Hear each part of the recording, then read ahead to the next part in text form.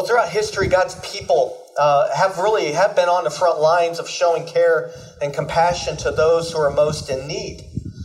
In the early centuries, actually, of Christianity, within the Roman culture practiced infanticide. There was in that day and age, even then, a poor and horrific view of children as image bearers of God, deserving of life. And in that day and age, a father who didn't want a child, if he decided to, he could decide and had the right to literally throw a child away. And so Christians during those centuries, those early centuries of the church, would literally rescue newborn babies from garbage piles where they had just been left to die. I read of a story just within this last week of Christians during the early 1900s who would walk the shorelines of Portland, Oregon in the early mornings looking for babies who were born during the night in brothels and then left to die along the shore. In those churches in the early 1900s in that city of Portland, it was actually the responsibility of deacons in those churches. They had ministries of this where it was their job, their responsibility, and their ministry to walk the shorelines, looking to rescue children who were thrown out and in need. You know, one of the first things that missionaries do when they seek to travel abroad, when they head into specifically undeveloped areas of the world, is they go in seeking how can we minister and care for the poor and the needy, because the poor and the needy in these countries around the world are the ones who are oppressed and forgotten. And so they'll come into these countries and they'll say, we want to care for them. And so they start hospitals and they'll start orphanages.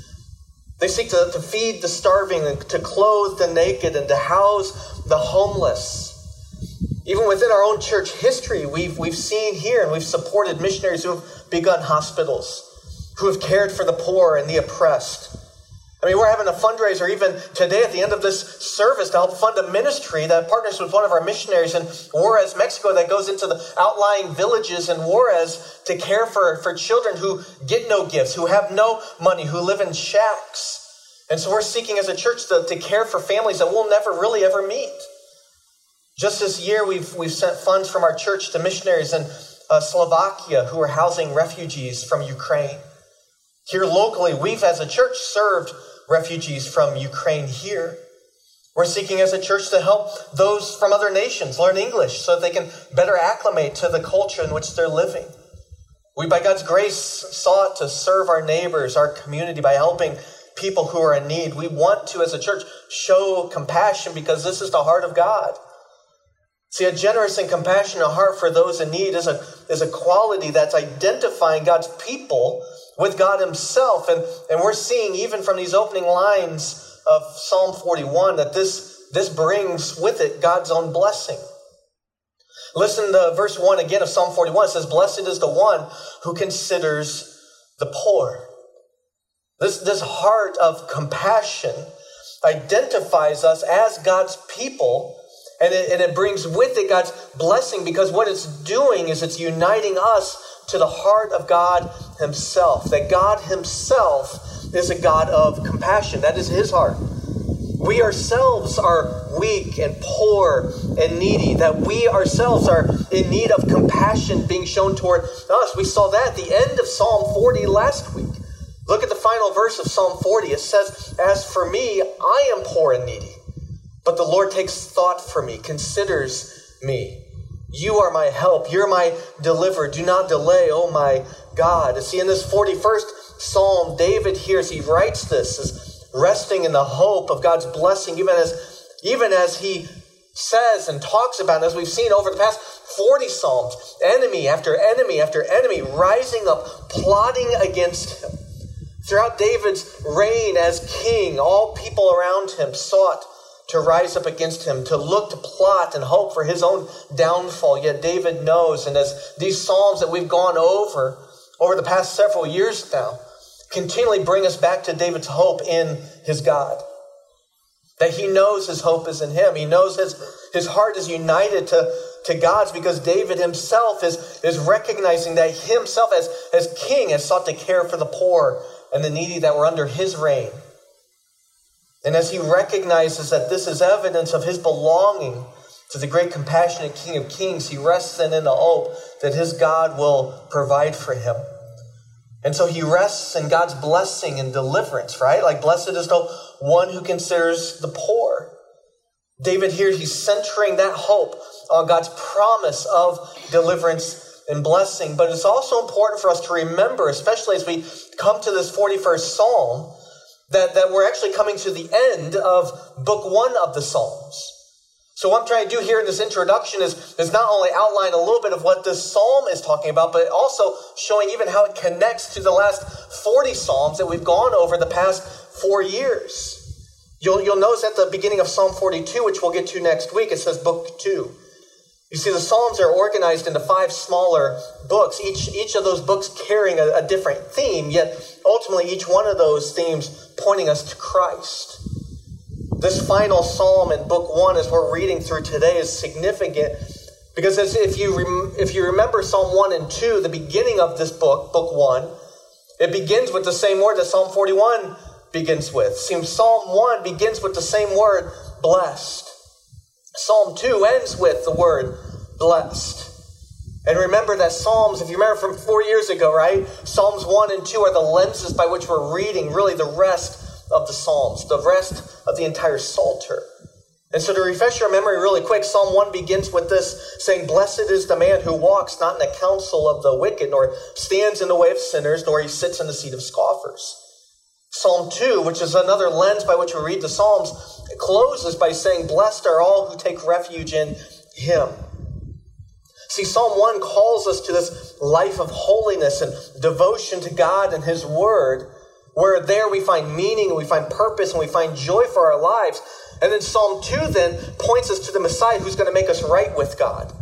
Because we're going to read Psalm 1 and say, okay, I need to pursue holiness, not walk the path of the wicked or sit in the seat of scoffers, but my delight needs to be continually and constantly in the law of the Lord. We read that and we see, I'm going to fail at this. So this is where Psalm 2 comes in, is that hope. Where you fail, the Son's coming. This eternal King is coming who's going to set you right. This is how we read the rest of the Psalter, what it calls us to, how we live, and then the one in whom we rest in when we fall short.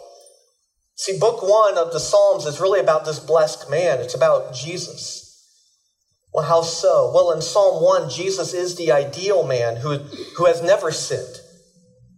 Jesus is the ideal one who has never walked in the counsel of the wicked, nor has never stood in the way of sinners, nor has ever sat in the seat of scoffers. But Jesus' delight was continually and constantly in the law of the Lord. And then we get to Psalm 2, and we see that he is the eternal Son of God, the King of kings and the Lord of lords. He reigns over all nations. He provides refuge then to all who will turn to him, find hope, and rest in him.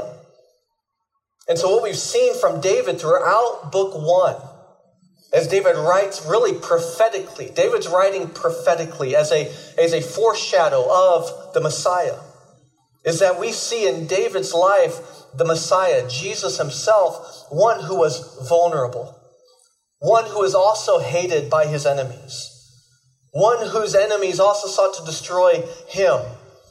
That he is a Messiah, just as David suffered. The Messiah is going to suffer, but this suffering that Jesus will endure will not bring God's displeasure upon himself, but actually it's through the suffering of Christ that he is blessed by God. And that through his suffering, he will draw all people to himself. See, book 1 of the Psalms really reveals to us a suffering servant, a Messiah king who will be hated by the world and by his enemies, but one who will go before us, one who will stand in the gap between us and eternal condemnation, and then will give to us through faith in him and him alone, eternal life and hope in God's presence forever. You see, David writes these Psalms as a prophet king. He writes these songs regarding his own experiences in life, yes, and we learn from them, yes, but the Psalms ultimately reveal to us the greater David. The Psalms ultimately reveal to us the eternal King. They ultimately point us to Jesus, and so if you're reading the Psalms and if you fail to see Jesus in them, you have not read and understood the Psalms correctly. And so Psalm 41, as we tackle this psalm today, we're going to see David's life experiences, but we're also see how he writes as a prophet king, pointing to the hope of Christ. And so Psalm 41 that closes out book 1, once again is going to show us the heart of God. It's going to show us our need for grace.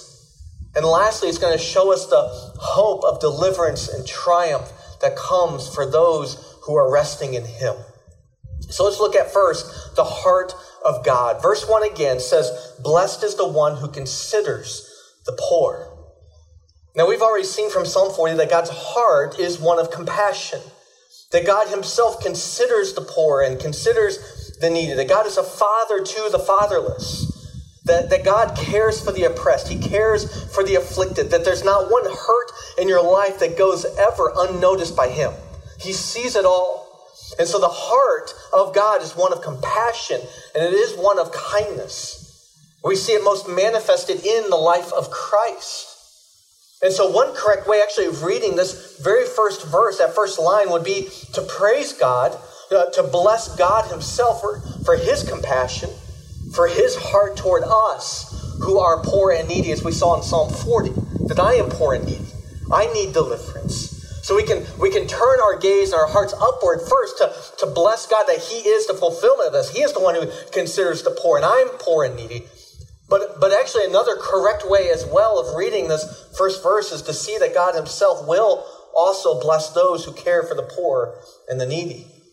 That David, as king over Israel, is actually calling on God's blessing for his life because he has sought to care for the needy people underneath his reign and his rule. These two ways of looking at this very first verse of blessing really are connected to one another. God is a compassionate God who cares for the poor, who considers the needy, and then blesses those who share his compassionate heart. The word poor here in this first verse means low, it means powerless, it means insignificant. And so when you think of the poor and the needy in our society, the poor and the needy in our culture, the poor and the needy in our world today, those are the ones who are helpless. They're oppressed. They're the ones that are marginalized, pushed to the fringes of society, the ones who are abused, the ones who are neglected, the ones who are often forgotten. The poor are so often overlooked and just ignored. It's easy for us even to look the other way at a person who's standing on the side of a road asking for money on the street. It may be easy for us in our cars, we drive by them, to criticize in our minds or even out loud to tell them just go get a job. But so many even lack the resources and means to be able to even do that. And so David here is saying, blessed is the one who considers the poor. Hang on that word consider. Meaning he doesn't say we're just called to notice them and feel sorry for them as we walk on by or drive on by, but that we as Christ followers, as God's children who have been considered by God himself, that we are to seek to understand so that we know how we can best help. It means to know them in such a way that we know the right thing to do to help them. As one author has said, that those who consider the poor do not just have warm feelings. They give the poor their time and their attention, and they discover what should be done genuinely to help them. It was Spurgeon who said regarding the care for the poor, he said that we do not toss them a penny and go on our way, but we inquire into their sorrows. We sift out their causes. We study the best ways for their relief, and we practically come to their rescue. As I said at the beginning, Christians throughout history have not just acknowledged the brokenness of the world, but have actually moved to address it. That the Christians throughout history have moved into neighborhoods, moved halfway around the world to bring healing and hope to those who are without it. Do you see the heart of Christ here? Do you see God's heart here in what should be our care for the poor? God did not take notice of our poor state and then look the other way and say, well, good luck with that. But he saw our poor and helpless state, that we were dead in our sins, and he didn't just move on past us, but he considered us. He took thought of us. He cared for us. And God himself did what was necessary to free us from our weak and our poor state and to give us life forever through his Son, eternal life, and eternal inheritance through faith in Jesus and Jesus alone, life forever with him. God himself put on a body and moved into the neighborhood. Right? He considered us. God himself became one of us. 2 Corinthians 8:9 says, "For you know the grace of our Lord Jesus Christ, that though he was rich, yet for your sake he became poor, so that you, by his poverty, might become rich. I mean, the more that we set our minds on the heart of God, the more compassionate we become as we begin to reflect the gospel and imitate our compassionate God. And if that weren't enough alone to adore our God and have our hearts stirred in adoration and in worship of who he is, that's just the first line of verse 1 of Psalm 41. The psalm continues as you look through the last half of verse 1 into verse 3. It says, in day of trouble, the Lord delivers him. 2 and 3 says, the Lord protects him and keeps him alive. He is called blessed in the land. You do not give him up to the will of his enemies. The Lord sustains him on his sickbed. In his illness, you restore him to full health. So what do we see? We see the Lord delivers, and he protects, and he keeps, and he sustains, and he restores. And David's holding to that deliverance, holding to that promise. Now, this isn't a psalm of health, wealth, and prosperity, but it is a psalm that promises God's ultimate deliverance for those who belong to him. Don't view this as a psalm that teaches you that if I just care for the poor, if I just do this, then God has to give me everything that I want to make my life easier. But rather, we read this psalm, and as we model the compassionate heart of God that's been bestowed on us, we then rest in the belief that ultimately nothing will ever triumph over him. And that through him, because we're in him, because we're in Christ, that we can find peace, we have rest, we have hope through whatever life throws our way. We go through it all and say, he's enough. He's sufficient. And in the end, we know how the story is written. God wins. This is what we see in the life of Jesus. Jesus was compassionate and kind. Jesus cared for the poor, yet still, as he did all these good things, his enemies still conspired against him and ended up hanging him on a cross, thinking that they had won, thinking that they had triumphed over God himself, triumphed over Christ himself. Yet what do we see 3 days later? God raised him from the dead in power and glory over his enemies. See, this is the hope that we have in Christ, that through him, no enemy can prevail against us. So once we've seen the heart of God, the next thing we want to see through the psalm then is our need for grace. Our need for grace. Notice what David says in verse 4. He says, "O Lord, be gracious to me. Heal me, for I've sinned against you." And when you look at the Hebrew language here, there's actually more depth than what the English translation here is even saying. David is praying and asking God to heal his soul. He's saying, God, mend my soul, repair it, rebuild it. See, when you come face to face with the character and the nature of our God, is what we've seen in the first 3 verses of this psalm, you can't help then but recognize your own need for grace. David here is recognizing the depravity of his heart, the sinfulness of his soul, his need for grace, his need for forgiveness. And so as you notice the words of David here, notice who he's turning to when he's confronted by the Spirit with the wickedness of his heart. He doesn't look internally. He doesn't look to his moral goodness. He doesn't turn to his title as king to justify him. He doesn't surround himself with yes men who will tell him whatever he wants to hear to make him feel better. No, he turns here and he turns to his God and says, I've sinned against you. I've sinned against you. Forgive me. Be gracious to me. Church, I pray that we would hold fast to those simple yet profoundly life-changing transformational truths. That we're justified, forgiven, accepted by grace alone, through faith alone, in Christ alone. As David prayed these words, "Oh Lord, be gracious to me," he was looking forward to the promised Messiah. He was looking toward Jesus. This Jesus, the ideal man from Psalm 1, who is perfect in every way, who is spotless and sinless, yet who identified with humanity, in our humanity, who took our sins upon himself. See, never forget that you are forgiven through no work of your own, no title you carry, no moral internal goodness you perform, but through faith in Jesus, who carried your sin, who took the blame, who bore the wrath, who endured suffering and betrayal, and has offered you forgiveness through his name and his name alone.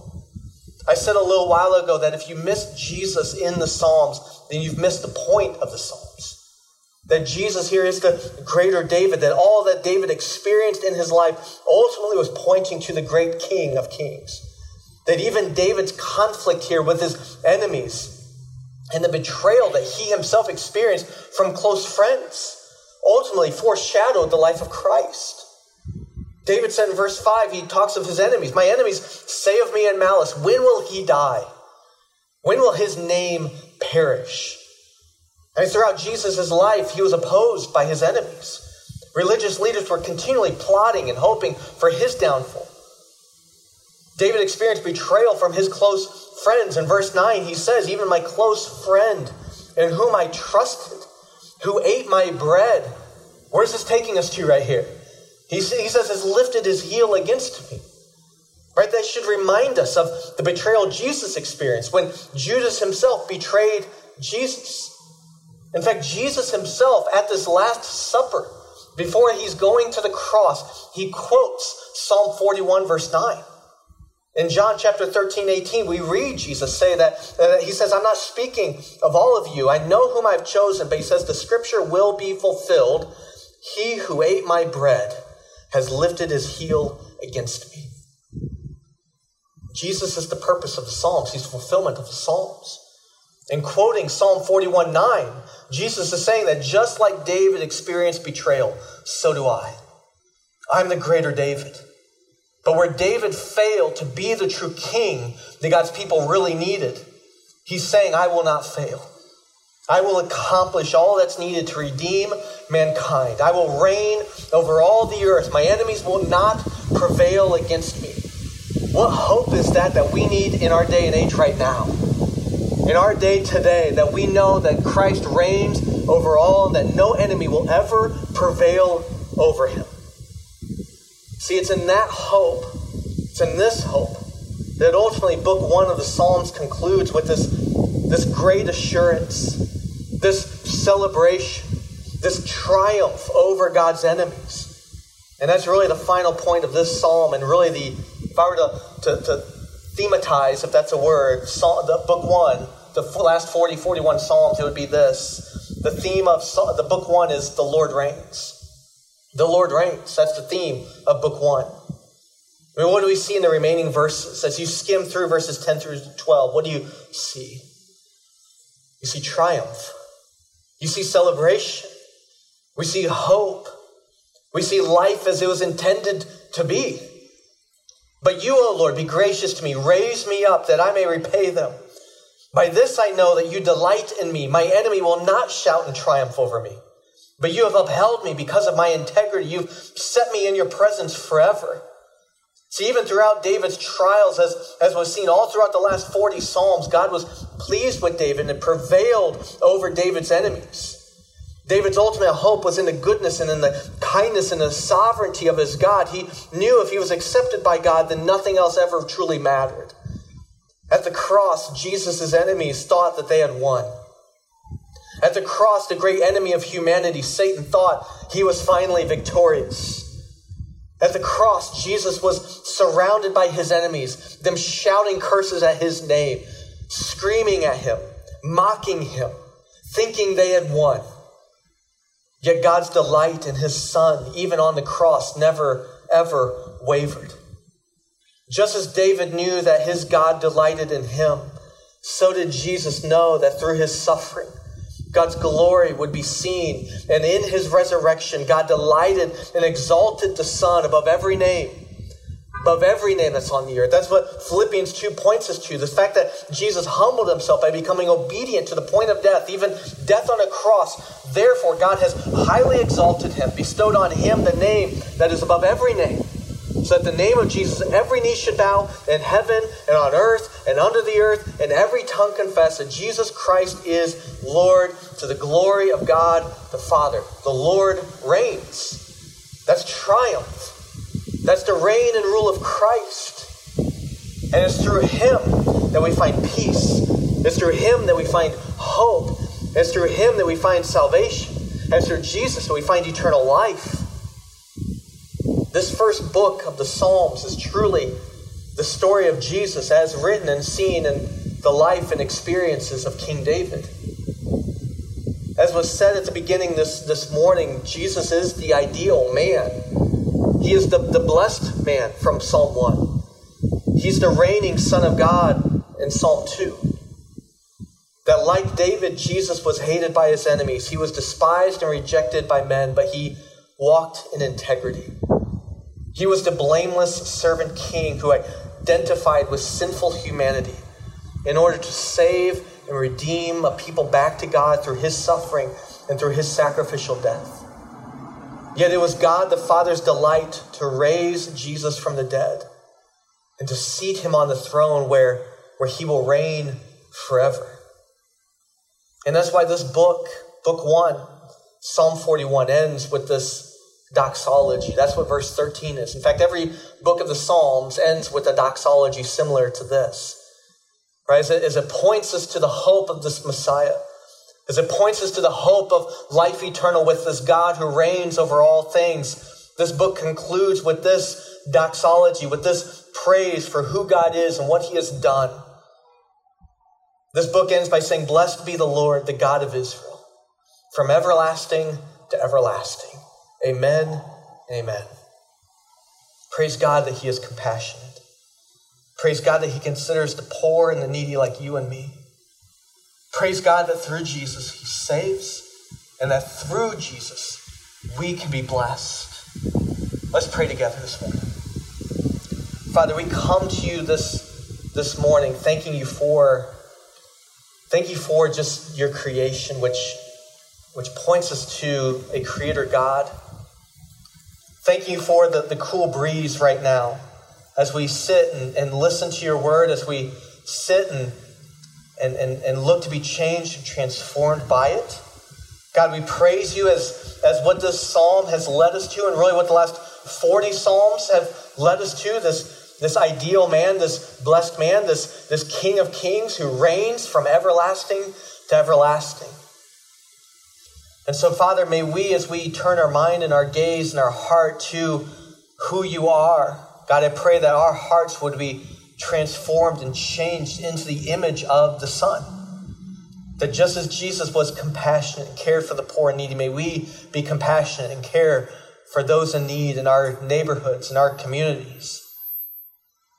Father, we look to you today as the only one who can save, as the only one who can redeem, as the only one who can make us right with you. So God, as we sit here today, as we come to an end on this gathering of your church this morning, may we go with this one thought, which really encapsulates book 1 of the Psalms. The Lord reigns. He reigns over all. So no matter what we're walking through in our life right now, no matter what we're walking through as a nation right now, the Lord reigns. And so, God, may we reflect that as your people. And so, God, in the quietness of this time right now, may we just reflect on this truth. May we confess where we need to confess, repent where we look to ourselves, and may we look to you as the King, the one who reigns, who makes us right.